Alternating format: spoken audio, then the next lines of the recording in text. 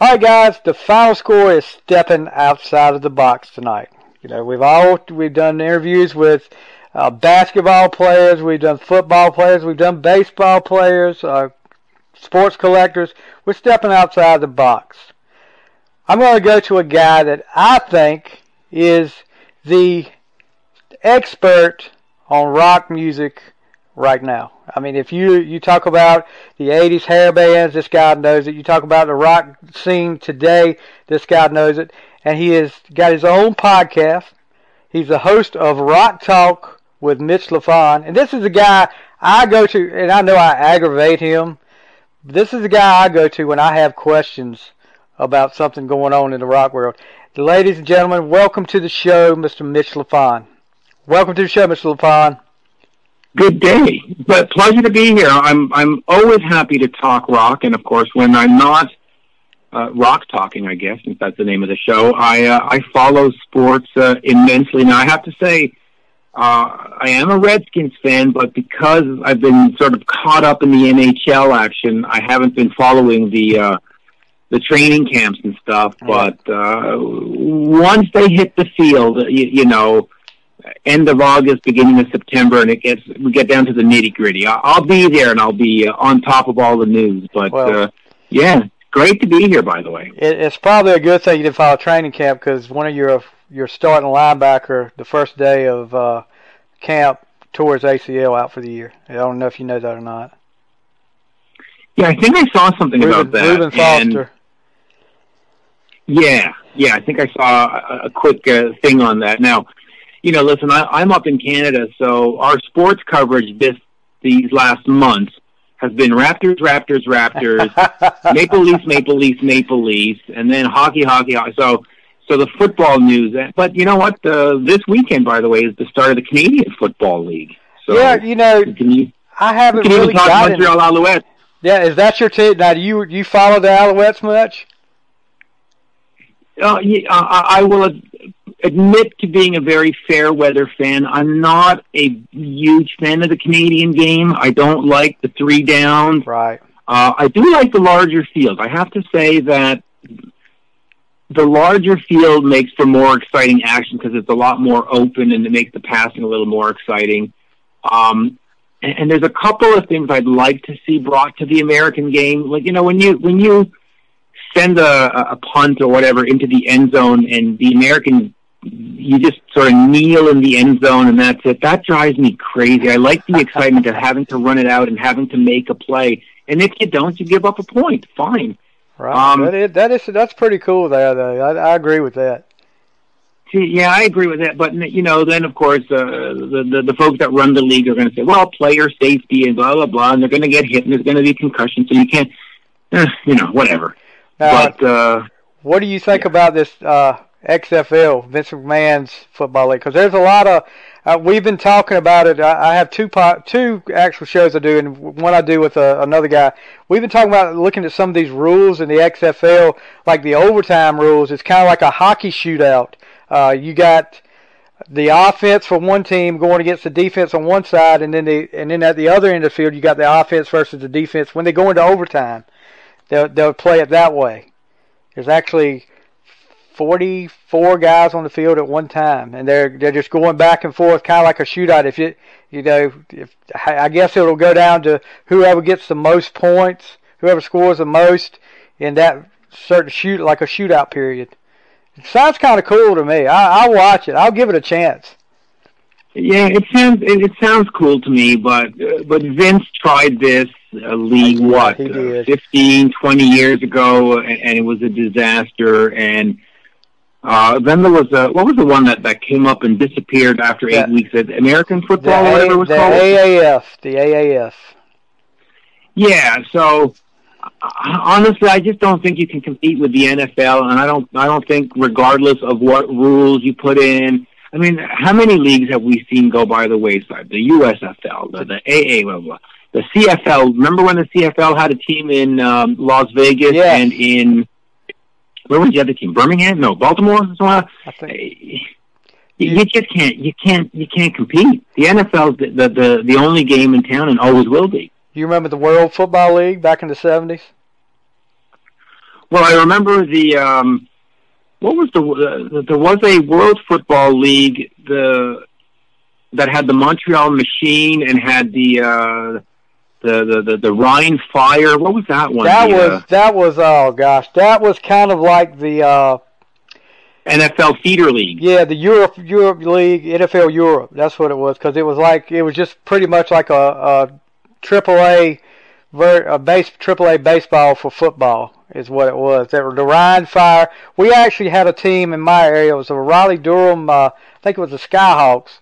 That was in the early '90s, I believe. That was what it was, and you didn't really see many come out of that league. And I do remember I was a big football card collector back then, and they had like a set. I believe I still have the NFL Europe. They had another. It was a World League, and I don't know if it was the World Football League. Yeah, I have it.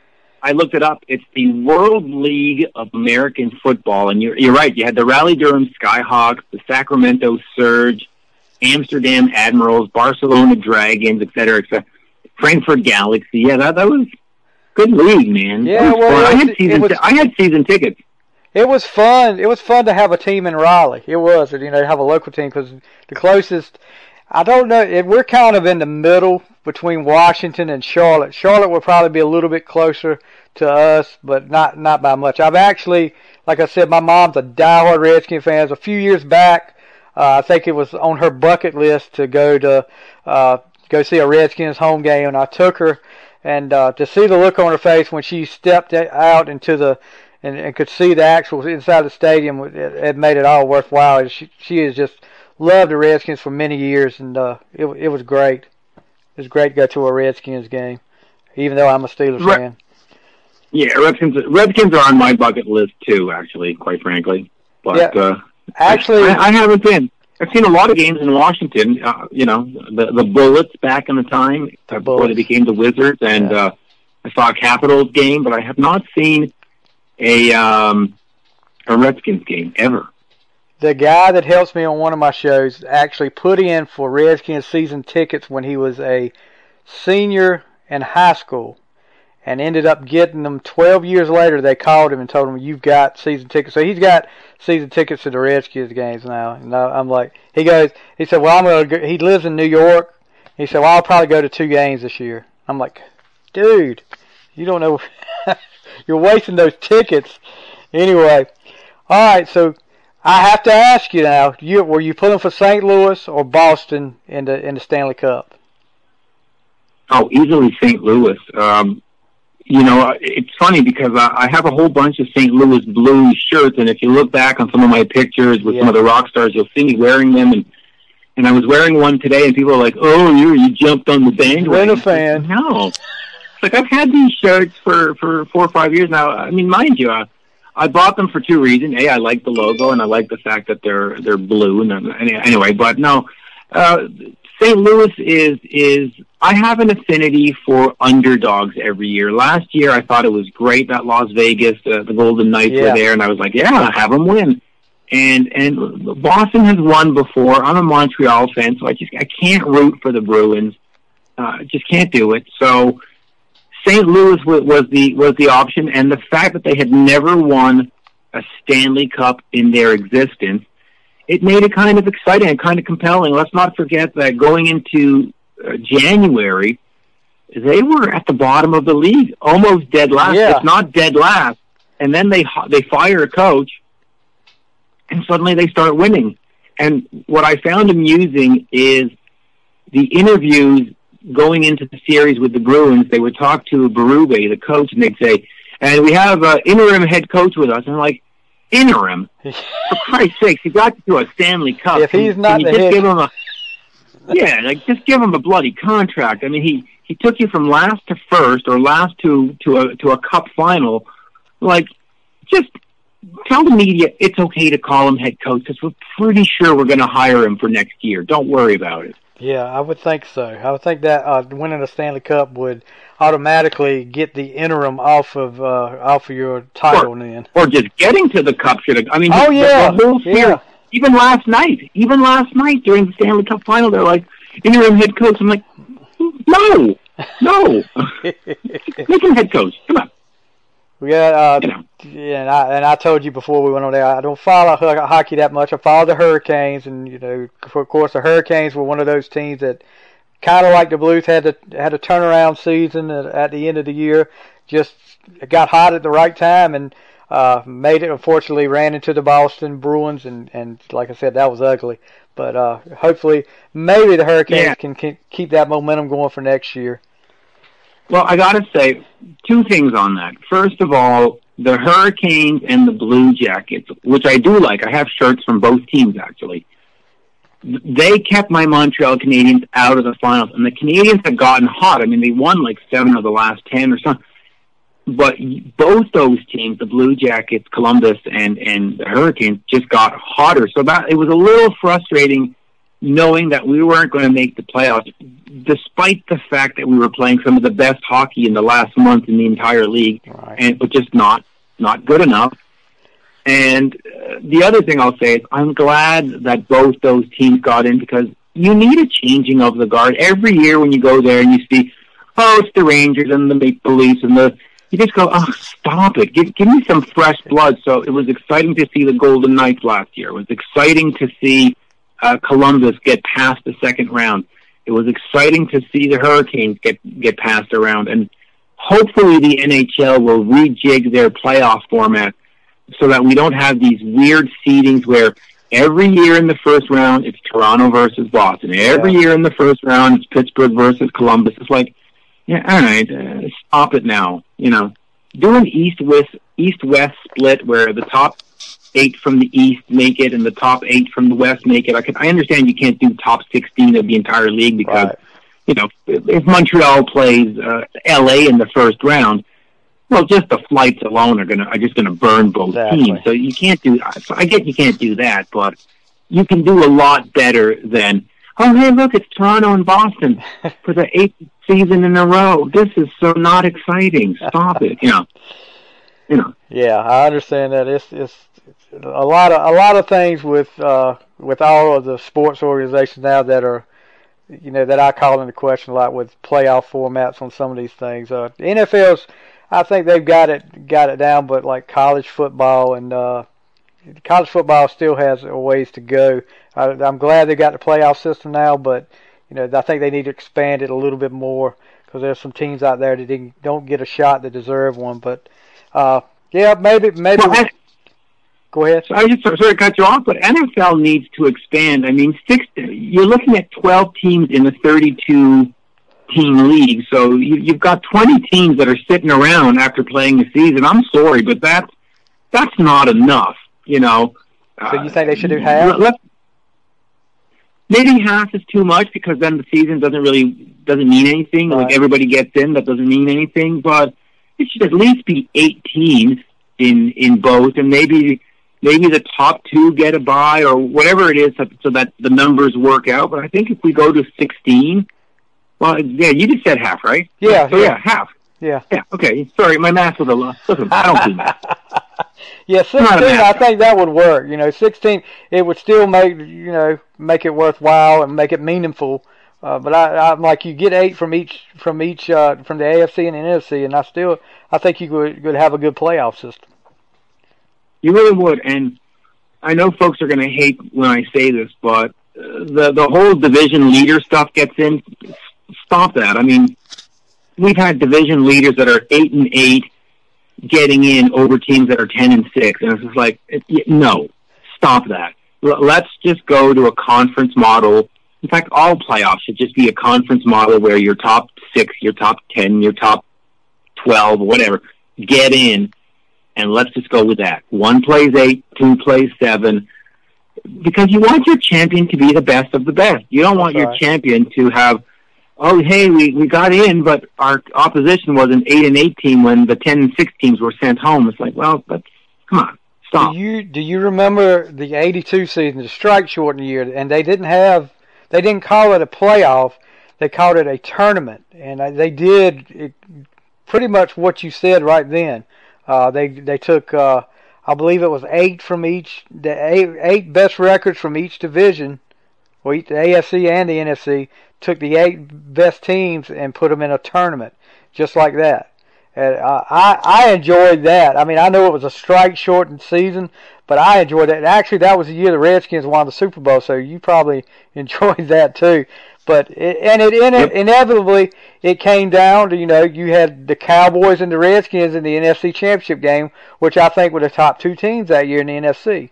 And they played at RFK. So, I mean, I think there was nothing wrong with that format.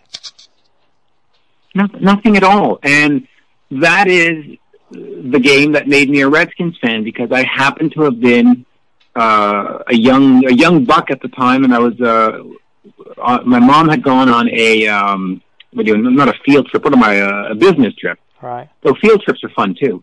No, she had gone on a business trip and had taken me along because she couldn't just leave me sitting at home. So I actually got to watch the game at the Watergate Hotel in Washington. Wow. So you're in this sort of historic hotel for all the wrong reasons, watching an NFL game, and then the team wins and the city explodes. And so when you're in a championship city, whether it's basketball or football or hockey, and there's an excitement that's going to rub off on you. And so that's what made me a Redskins fan. I had been a Steelers fan through the 70s.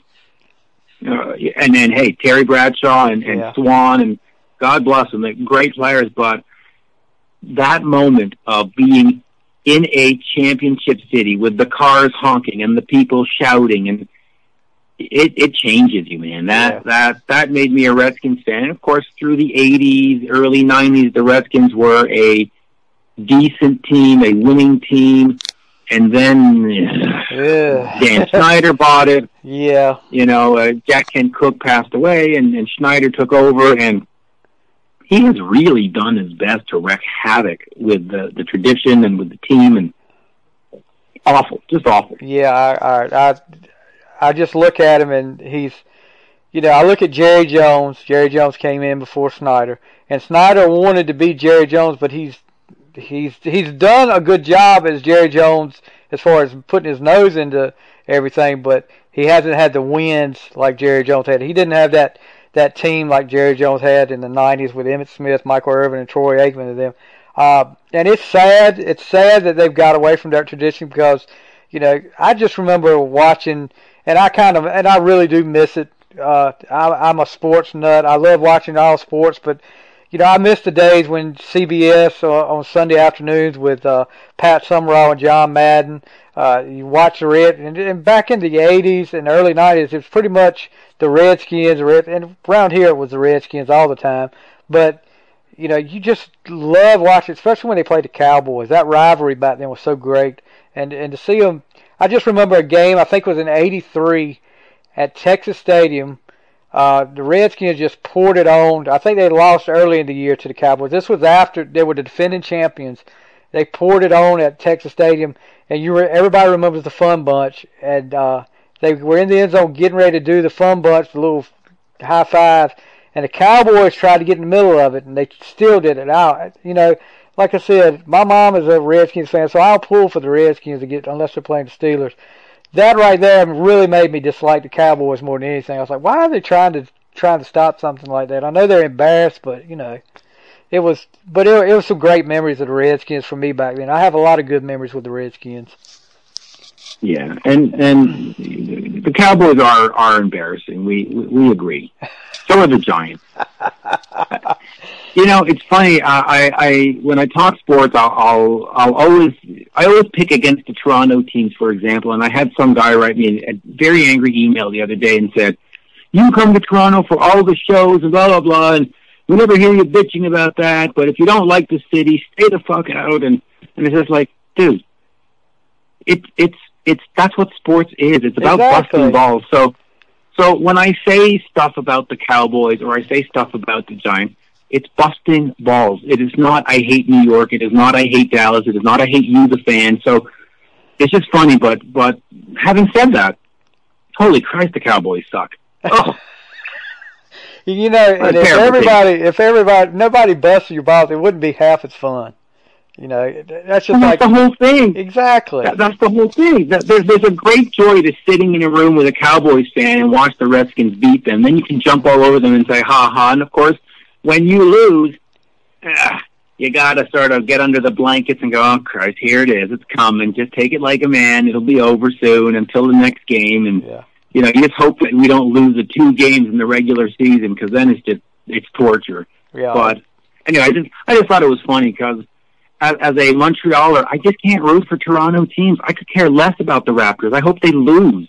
I hope the Maple Leafs lose. I hope the Argonauts lose. Anything that's Toronto sports, just lose. But it doesn't mean I hate the city. It doesn't mean I hate the people. That's ridiculous. I mean, people get too butthurt these days about different things. Oh, my God. It's ridiculous. Oh, you should have seen this email. It was full of anger, and maybe you should never come back to this city again. It was like, okay, maybe I shouldn't.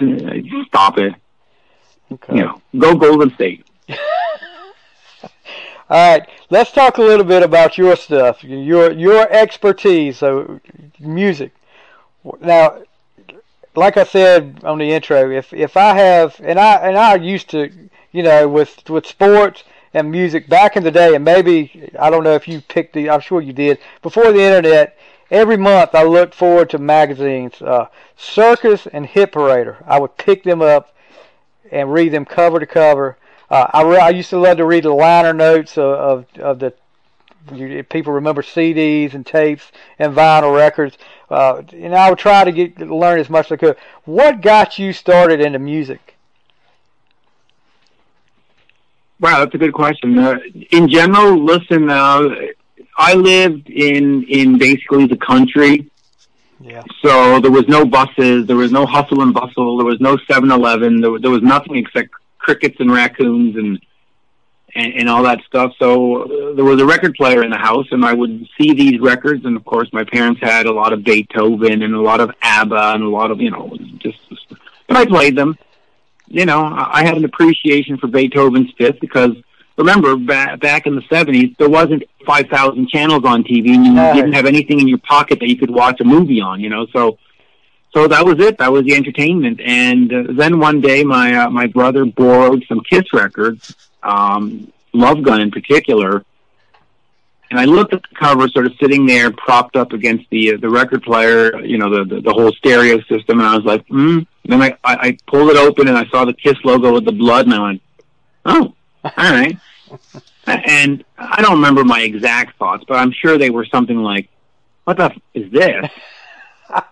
And I put it on, and it drew me in. And then he started borrowing Double Platinum, and he started borrowing some Cheap Trick and some early Aerosmith. I remember live bootleg lying around, and I just started listening to those things, and I just liked my ears just liked it. Now again, this is pre-MTV, pre-Much Music, pre-Shazam and Spotify, so you didn't have a lot to compare it to. It wasn't like I had 10,000 songs on my fingertips, so my ears grew to like those sounds from those bands, and then I moved off of that, and then the early '80s, I sort of got tired with the stuff, and Cheap Trick's album had become a little less interesting, and they lost Tom Peterson and Kiss, and The Elder was a disaster. So I turned to early Bryan Adams and Huey Lewis and what was that album by Rod Stewart, Camouflage, and so I turned into sort of more melodic rock, and then Bon Jovi hit with You Give Love a Bad Name, and I just remember I saw that video and I said, holy fuck, what is that? I need to buy that. And then we literally drove to the mall and bought the cassette same day or next day. It was on sale for like $5.99, buy the new Bon Jovi, and that was it. And then from Bon Jovi it was the Def Leppard and the Poison and the Cinderella and the this and the that, and so it really came out from a sense of boredom and isolation, like a lot of us who just sat around going, there's nothing to do. Oh, fuck am I doing? It's raining outside, it's snowing out. What am I going to do? Oh, okay, I'll listen to some music. I mean, that's, and I think that's why our generation, or my generation in particular, the over 40s, have such an attachment to music because it wasn't just something that played in the background. It was a life force. It was a life-saving force. It was your everything for a lot of people. Because, not everybody lives in a big city. Not everybody has a million things to do. There's a lot of us that just sat around and go, well, what am I going to do until, tomorrow comes? All right, I'll listen to this album. It's and funny. Well, the album finishes. You go, well, all right, I'll listen to it again. Yeah, it's funny you mentioned all right, I'll listen to it again. I live in a town. I moved back to the town I grew up in because I love it so much. But this town is like, I think we have maybe between 90 to 110 people in this town. And like you said, there's no hustle and bustle here. And I was pretty much the same way you are. I can remember my cousin playing Destroyer for me. And like you said, just seeing the album cover, you were like, and I was probably like 5 or 6 years old. And seeing the album cover, I was like, okay, wow. And then hearing it, especially, I think God of Thunder really hit me. And I was like, wow. And I was hooked, and I've been hooked ever since.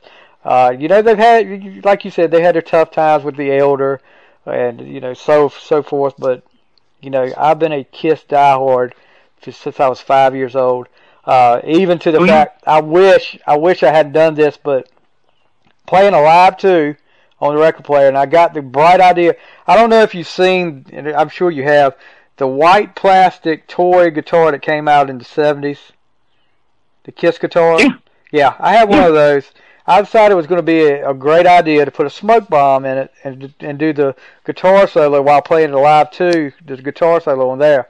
Yeah, it ended up with a big old hunk of melted plastic. I was like, wow, how stupid was I? But, it was just something to do. Like you said, you were looking for something to do, but and seeing the memories of Kiss in the past, I know I'm going on, but you get, it seemed like every year for Easter, that was my present, was the latest Kiss album. I've got pictures of me holding the Elder. Yeah, I do. And I have pictures of me holding, like, Unmasked, stuff like that. But that would seem to be every year, that was my Easter present for a long time. And it's funny, a lot of people say that what counts in music is the music. And it has its place, but it really isn't the most.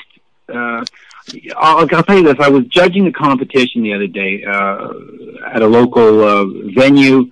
They're having a battle of the bands to come play the summer festival up here called Heavy Montreal. And this one band showed up essentially in their street clothes, looking like the plumber, the car mechanic, and when I criticized them, because it was sort of like an American Idol kind of panel, I'm like, if you're going to be a rock star, you got to look like a rock star. And they're like, oh, dude, it's all about the music. And I'm like, no, it's not.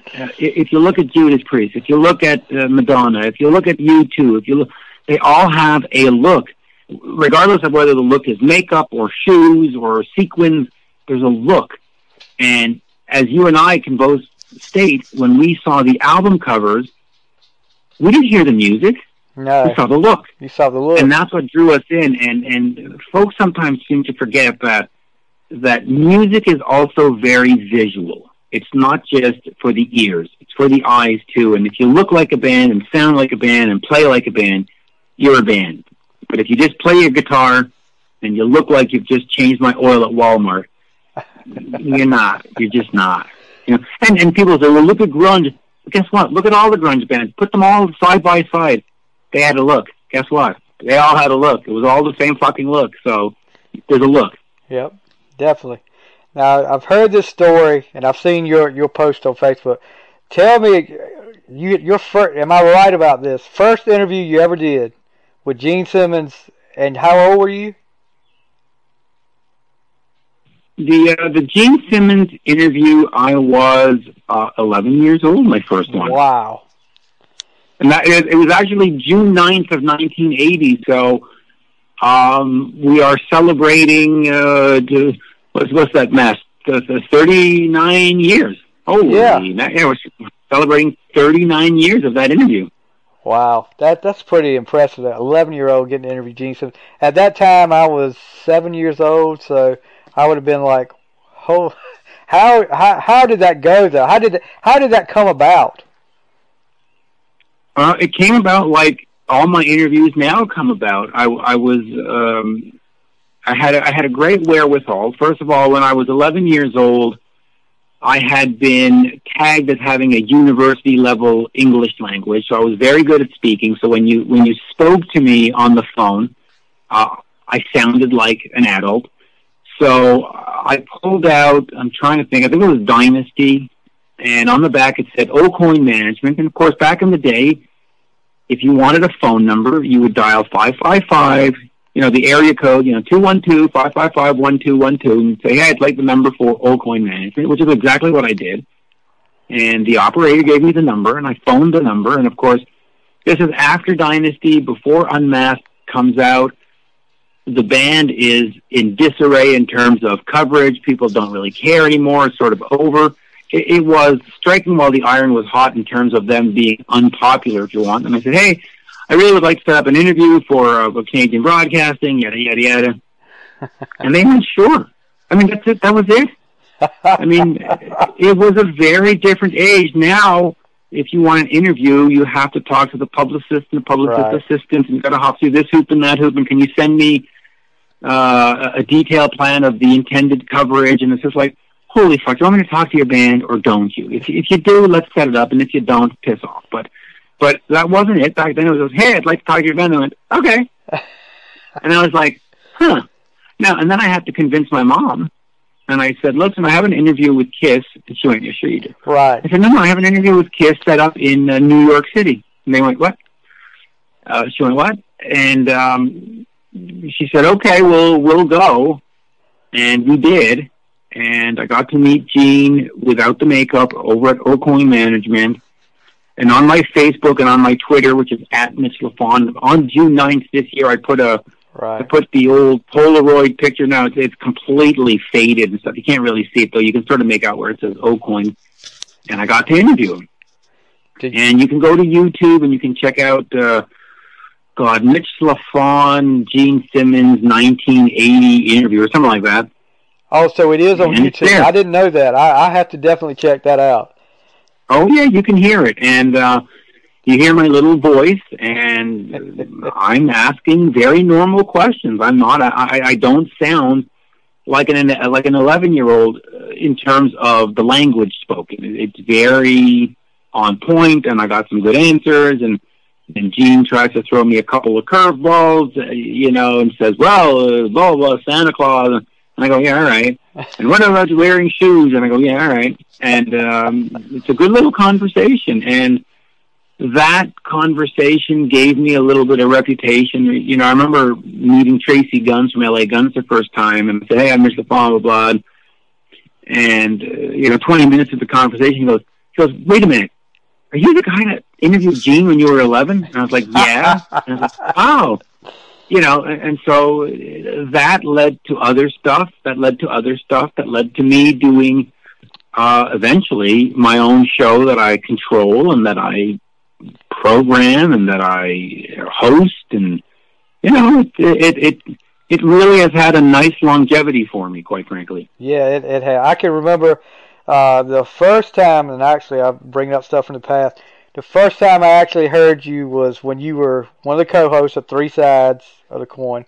I used to watch that, and granted, I have not really paid much attention since you left. That's another story, but we won't go there. But, and then I by the way, and I don't mean to be an ass, but a lot of people, when they talk to me, say, I used to watch Three Sides. There's a lot of used to. There's not a lot of I still watch. Yeah. Sorry. I'm just going to get my little... That's a snarky little dig, but, too bad. Can I swear here, by the way? Yeah, you're fine. You're fine. And by the way, that's a good little... Yeah, that's fine with me. Like I said, I used to watch it. And no offense to some of them there, but, I used to watch it. Did I hit... Now, I don't know if this is right or not. Were you at the first concert Eric Carr played? I was. July 25th, 1980. We did the interview with Gene in June, and he had mentioned, I'm trying to think, he mentioned it off off the air, because I don't think it's in the interview, but he said, hey, there's a show coming up, yada, yada. And we hemmed and hawed, my mom and and I convinced her to go, and we ended up having to buy tickets from a scalper for like $30. And I just remember the look on my mom's face. I mean, $30 for a ticket in 1980 was highway robbery. Yeah. You know, it was like, because I think the actual ticket price was like $7.50 or $8, or I mean, I don't remember exactly, but it was definitely like under $10 kind of thing. Right. And we spent this money on these tickets, and she gave me you better, whatever it was, enjoy this, or you better be nice, or you better not give me any hassle, or whatever. Anyway, I was just like, yeah, whatever. And we went, and we were dead center row T. So what is that, like 20-some rows back? Yeah, something like that. Absolutely dead center, and it was spectacular. I remember the visual very clearly of the band on that small stage and in those things, and being fixated on Eric, and it was great.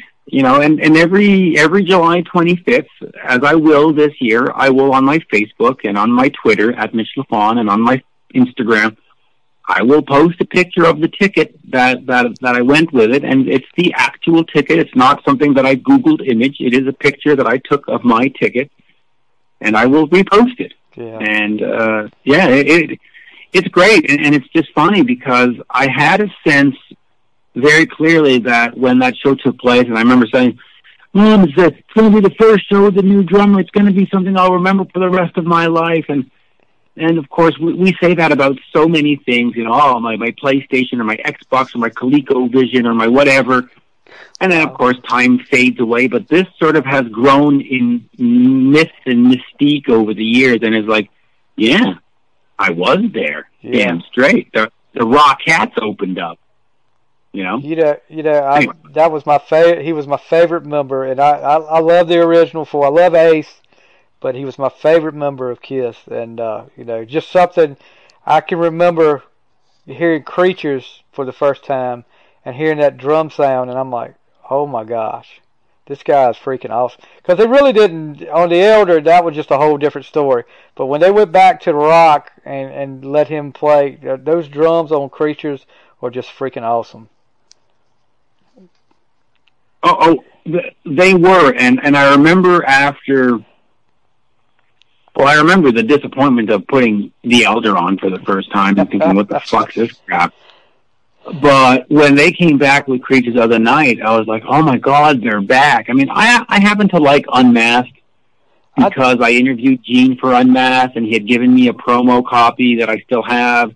And so the experience of that album is beyond the album. It's beyond the music. It's about the whole interview and the fact that the copy that I got to listen to was a promo copy handed to me by Gene Simmons when I was 11 years old. So you can tell me the Unmasked sucks all you want. It's like, no, not in my world. It doesn't. That's right.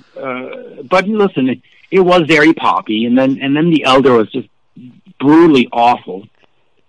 And I still don't like that album. I don't. It's not one of my favorites, but I don't dislike it as much as I used to. I just kept waiting for it. When I first got the album, and I was, music from the Elder, and I was like, huh. I said, well, when is the movie coming out? Because I just kept waiting for the movie, and you didn't have the internet back then, so you were like, when's the Elder movie coming out? But never made it to the light of day, I guess. Yeah. That seems to be a path that they have. I remember back like in 2013, they had the History of KISS movie that was done by Alan Parker Jr. or something, and that's never come out. But to be fair, a lot of bands have projects, and then the projects don't happen for whatever reason. There's no financing, there's no interest, there's no time, there's no, Do you think now, with the End of the Road tour on, do you think Ace and Peter will ever make an appearance there? I'm pretty convinced that Peter will not. Right. And I don't think it's anything to do with animosity. I think Peter just is very happily retired. I have contacted Peter through text, and I've asked about interviews and stuff, and Gigi answers actually, been very gracious, and it's just like, he's out of the biz. So I don't think we see Peter come back. I was very hopeful that Ace was going to come back for guest appearances, not come back for good. Tommy earned a spot, but the more I see Ace talk in the media and the more I read the clickbait headlines and the more I see all this, it's just like, dude, you're just shooting yourself in the foot day after day after day after day. I mean, if you want to be back in the band, you got to be more gracious. You got to be more diplomatic, not, hey, you can't sell Madison Square Garden if I'm not there. Hey, the fans, well, it's like, dude, trying to fight your way in is not going to get you in. Especially with Gene and Paul. Paul. Yeah, I think that when we get to the final show, which I'm expecting will be at Madison Square Garden, we're going to end it where we started, or we're going to end it in our hometown arena. I think when we get to that, Ace will come out and probably jam on Rock and Roll All Night, but I just don't see him anywhere near the tour until the very last day and probably the very last song, because he's just talked himself out of it. Yeah. He's just said some incredibly silly things. Yeah, he has definitely done that. Do you think, and I mean, I know this is your bread and butter, a lot of these, especially Gene said it before, is rock music dead? No, I don't think rock music is dead. I think rock music has reached that point of being like jazz music. If you look back in the 20s and 30s, there was the jazz age, and everything was jazz, and then there was big bands, and then there was rockabilly, and then there was the blues, and there was all these other musical things that took over, and the Beatles, and the Stones, and the Elvis, and the Led Zeppelins, and that all took over. But jazz was always there in the background, and now, there's the Montreal Jazz Festival, and there's the New Orleans Jazz Festival, and there's this Jazz Festival. I think rock, or at least the rock that we know and like, is sort of the new jazz. It'll always be there. And if you look at the touring schedule every year, your Journeys are out there, your Foreigners are out there, your Whitesnakes, your Kisses. So there's a great resurgence in all those sort of older rock bands. And in the next 5 to 10 years, when they start dropping off, and they will, the Stones can't tour until they're 100. So we are in that twilight. But I think eventually, instead of having, or not just having like the Montreal Jazz Festival, I think we'll have the Montreal Jazz Festival, and then we'll have the Blues Festival, and then we'll have the Rock Festival. And I think the music will exist, but just, I think the question, or what Gene was saying, is that, is rock commercially viable like it was in the 1980s? No. Will it always exist? Yes, of course it'll always exist. It just won't exist like it did in 1986. Just like jazz doesn't exist like it did in 1927. So, but no music will ever die. No music is extinct. I mean, people still play Beethoven. Yep. And classical music certainly died 500 years ago. And, the scene, stuff doesn't die. It just morphs and it just becomes different. Yeah, and I'm actually talking about resurgence, and I think I mentioned to you, actually going to see Stryper is coming to a local theater about 30. Usually if I go to a concert, it has to be at least an hour and a half away, but there's a little theater that's about 30 minutes away, and a couple months ago they announced Stryper was coming, and I jumped right on the ticket. So, hopefully I'm going to see a good show. I'm sure I will. I've been watching the set list. They're kind of getting away from some of their bigger hits on this tour, but, I did see there was a Kiss cover song they've been playing, and I hope I'll see a good show Saturday night with Stryper. I'm sure I will. Yeah, and they've also been doing a Firehouse cover. They've been doing All She Wrote. Yeah, All She Wrote. They did a Judas Priest cover.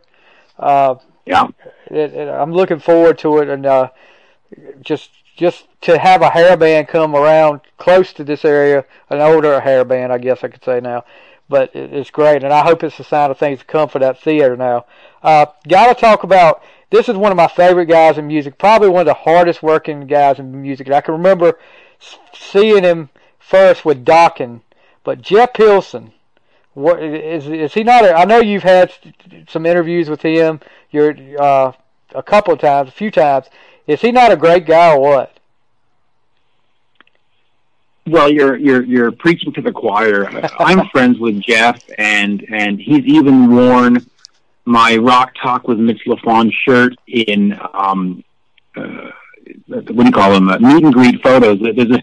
If you go to the Foreigner archiver where they have the meet and greet photos, you see Jeff wearing my shirt in a few of them, which is kind of cute. That's pretty cool. So, yeah, and of course, I'm going to throw in a gratuitous plug. If you want your own Rock Talk with Mitch LaFon shirt, because they are available, I've actually head over got to one Loud.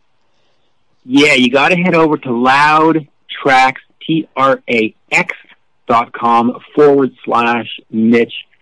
The pricing that you'll see there is in Canadian, so one shirt is $20. So in American, you're taking off 30%, so it's like $12 or $13 for somebody in the States. And it is the shirts are made by Global Merchandising. They handle all the official merch for Iron Maiden, for Judas Priest, for AC/DC, for all the big bands. So the shirt quality is absolutely where it needs to be.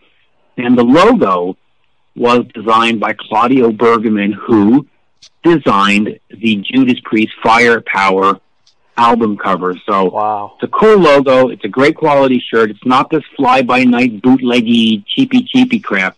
It's official merch done with an official logo, or a professional. It's great. So anyway, yeah. So that said, Jeff is just a sweetheart. I mean, whatever you need, Jeff is there. He's always been exceptionally accommodating, having me out to shows. He's always been exceptionally accommodating with interview requests, and every so often I'll get a request from a band guy, or they'll say, "Hey, I need to get in contact with Mick Jones, or I need to get in contact with this. Can you help me out?" And I'll send it over to Jeff and say, "Listen, so-and-so from whatever band or from whatever management company needs to get a message. Can you help out?" And he's just always, you can't be nicer. And he's a multi-instrumentalist. I mean, he can play bass, he can play guitar, he can do keyboards, he can work a board, he can produce, he can mix, he can master. I mean, he's a nice guy who's a jack of all trades, and you can't complain with Jeff. So yeah, I've had a personal friendship with him for many, many years. I'm trying to think, sometime back in, it must have been 2002, he had what was that band called? Underground Moon, I think the band, something like that. And they had a press release day in Los Angeles, and he invited me out to it and took care of stuff. And Jeff's a sweetheart. Yeah, you gotta love Jeff. He's the sane one in Dokken. Yeah, formerly of Dokken. Yeah, he definitely is. I was going to ask, do we ever see a full-fledged Dokken reunion again? I know they're talking. I know Mick Brown is kind of, I think he's staying away. I don't know if Jeff is in or not. I did hear George Lynch was out now because of some kind of, I don't know if he was sick or what, but is there a Dokken reunion in the future? At this point, I don't think so. They were supposed to all play together at M3 in the beginning of May. Mick and George, but George got sick, and he didn't just skip out on that show. He canceled like 3 or 4 shows, basically an entire week of shows that he canceled. So it didn't happen, and I guess because George wasn't going to be there, Mick didn't show up. And Mick, if you've been following, hasn't played any shows really with the band in 2019. From what I understand, he has an injury that he's dealing with and can't really play at a level of a rock drummer. And he announced the other day that he's retired, and I sent him an email, and I said, "Hey, do you want to do an interview?" And he said, "No, man, I'm retired." Okay. So I think we're done. I think and Foreigner is wrapping up. They haven't announced a farewell tour or anything like that, so I don't want to mislead anybody. Right. But Mick Jones isn't 15. No. So I don't know if the band has decided to continue as Foreigner after Mick steps away, but I think we're down to our last 3 to 5 years of Mick Jones touring, which potentially could mean we're down to our last 3 to 5 years of Foreigner.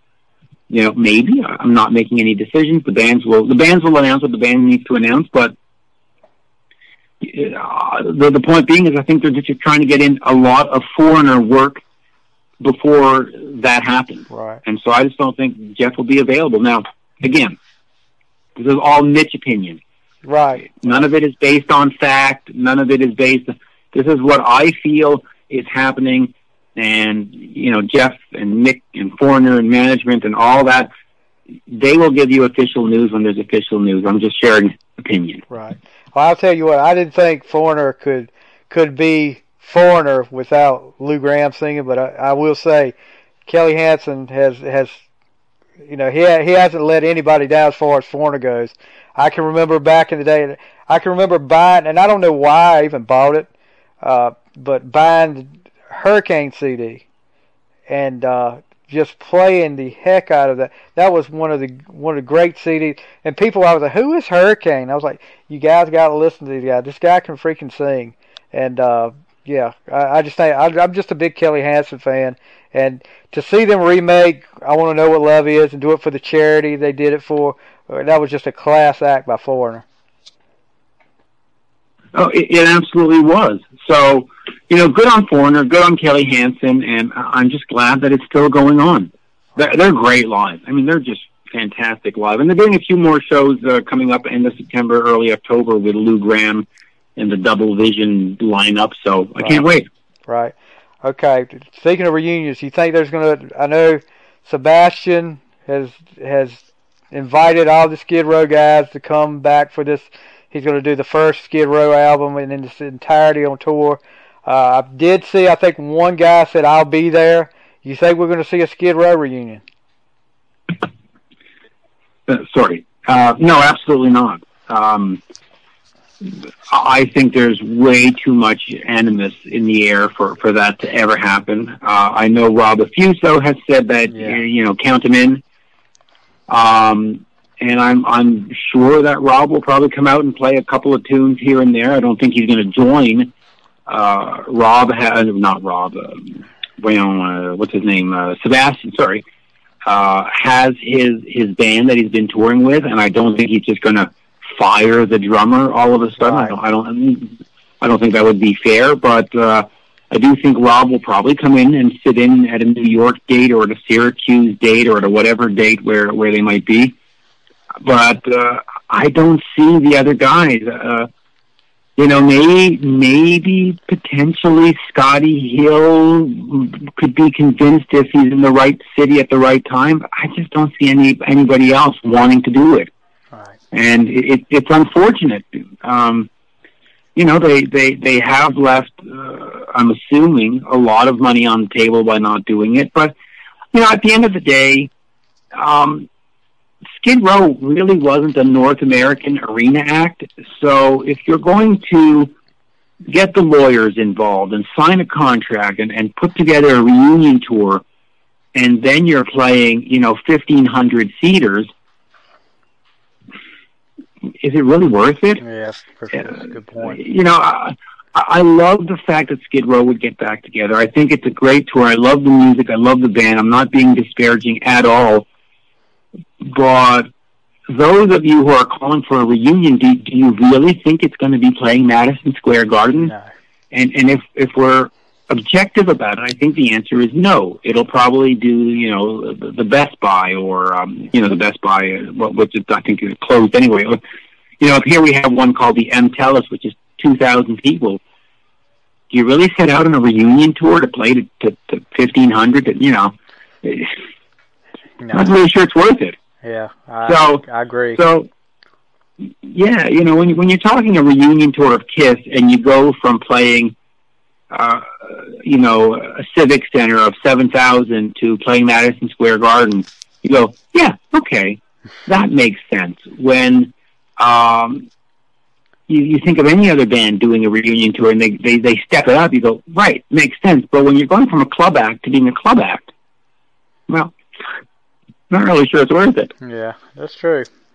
All right, I have taken up so much of your time, and I can't tell you how much I appreciate you. I could talk to you all night about this stuff. I love talking music, and I love talking sports, but, you know, like I said, guys, this is the expert on rock music right here. If I have any questions, I go to him. And if you want to check out Mitch Lafon, all right, let's talk about your podcast. Where can they find your podcast at? Okay, so let's go through this wonderful list. Rock Talk with Mitch Lafon is hosted on Omni, which is one of the providers, and of course it's fed to Apple Podcast, Google Podcast, Google Play, Amazon Alexa, Spotify, iHeart. So if you go to iHeartRadio and you look at or you get the app on the phone, you just type in Rock Talk with Mitch Lafon, Stitcher, TuneIn, and yes, I have, now that I'm completely independent, I've been throwing up all the episodes on YouTube. So if you can't catch it on a podcast provider, you can certainly go to YouTube. You just type in Rock Talk with Mitch Lafon. The page will come up, and you'll hear the exact same show. I don't edit versions for different outlets or different platforms. The show is the show is the show. And, you know, folks, this week I've had Billy Duffy of The Cult. I've had Corey Glover of Living Colour. I've had Jeff Tate of formerly of Queensryche. Right. I've had Melissa Etheridge. You know, and that's another thing that if you check out the show, it's not just here's Warrant, here's Poison, here's Warrant, here's Poison, here's Pretty Boy Floyd. I do sometimes step out of the box. I've been doing a lot of songwriters. Desmond Child, who wrote Living on a Prayer, I've had on recently. Jim Valance, who wrote Summer of '69, I've had on recently. Holly Knight, who wrote a whole bunch of songs with Kiss and others, I've had on recently. Even last year I had on Boy George. And I really don't care if fans complain about guests or what. I love having a chance to talk to all these different people. I've had Simple Minds on, I've had Cyndi Lauper on. Like I said, this week, Melissa Etheridge. So if you like a wide palette of music, do check out the show. I think you'll find something for you in there at some point, and, you know, I think you'll dig it.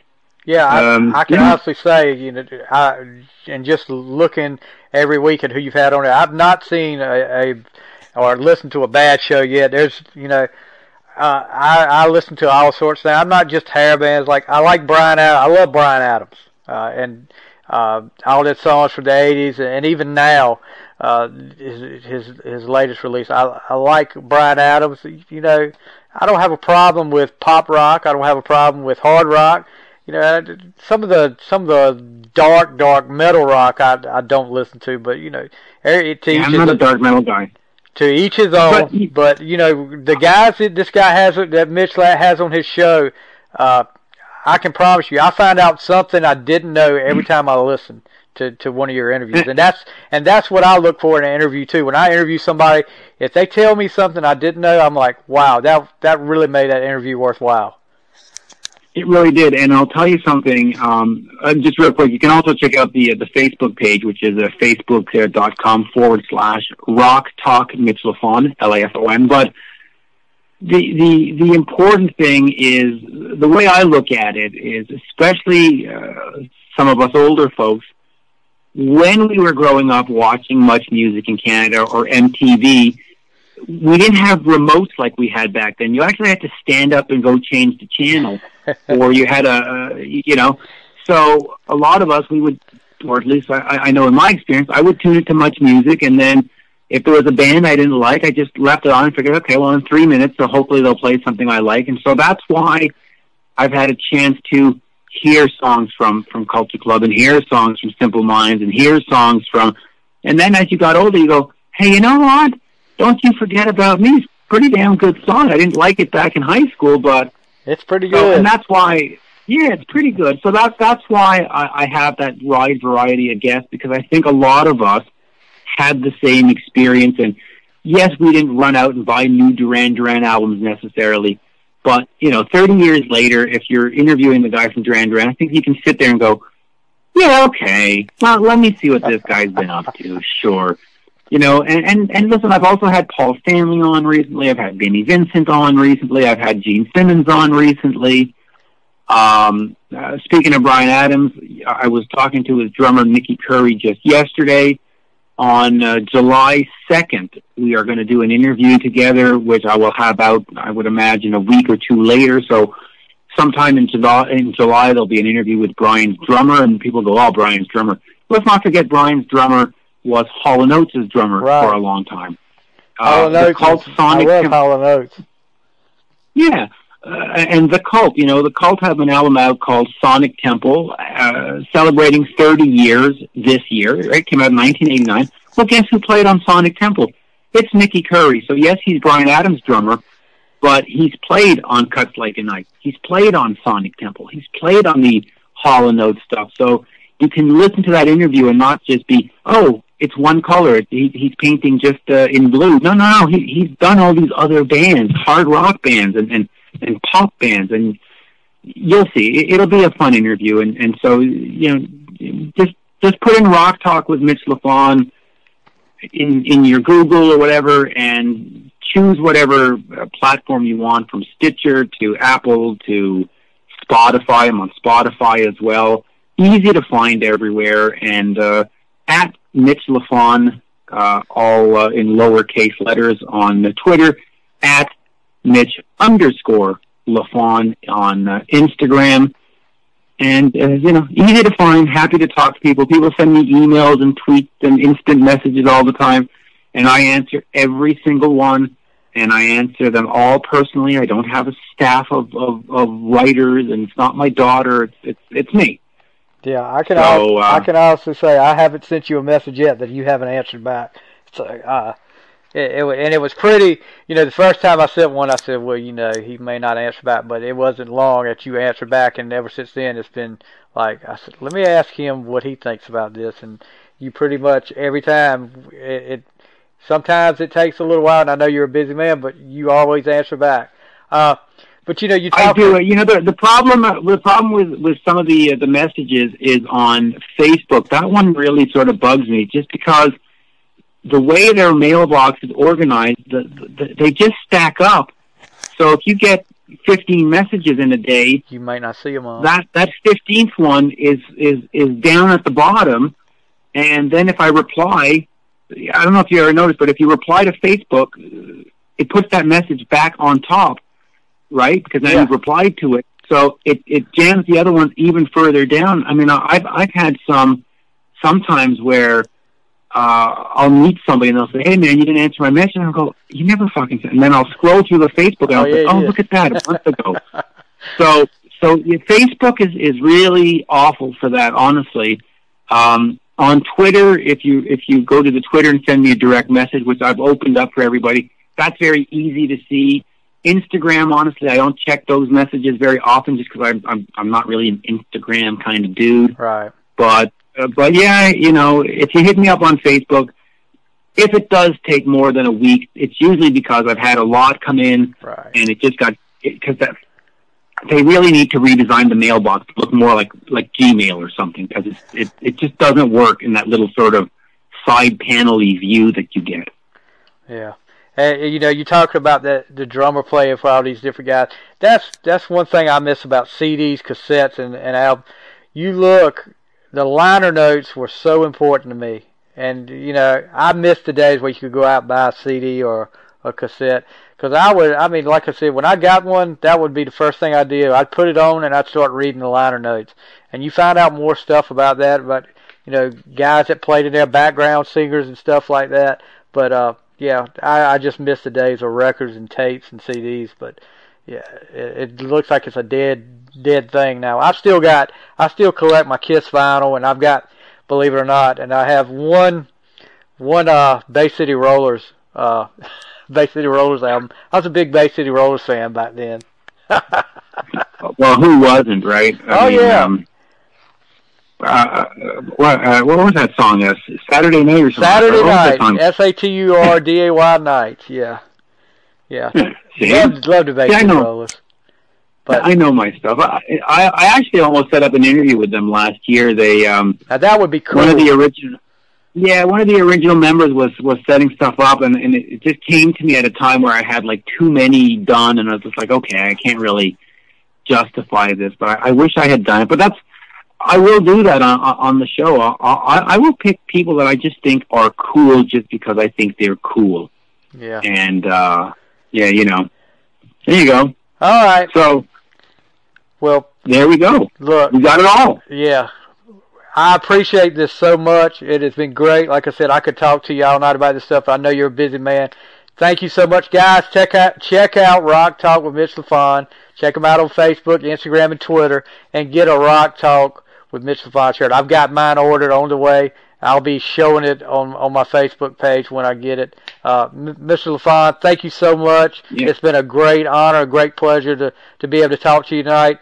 I'll probably be aggravating you with some more questions later on, but I appreciate you. I really appreciate you. Appreciate what you do, because that's where I go to find out my rock news. Right there is Mitch LaFon. Yeah, and thank you for the kind words, and yeah, enjoy the T-shirt, and you'll see when you get it. I'm not kidding. It is a high quality shirt because it is made by the same people that make you the Iron Maiden shirts and the Judas Priest shirts and all those other bands. It's the real deal, folks. Right. And thank you for supporting. No doubt. You know. I'll be there as long as I can. I'll be supporting you, and I'll be checking out Rock Talk with Mitch LaFon every week. Awesome. Thank you, sir. We'll talk soon. All right. Thank you, Mr. LaFon. Guys, Mitch LaFon, that's the final score.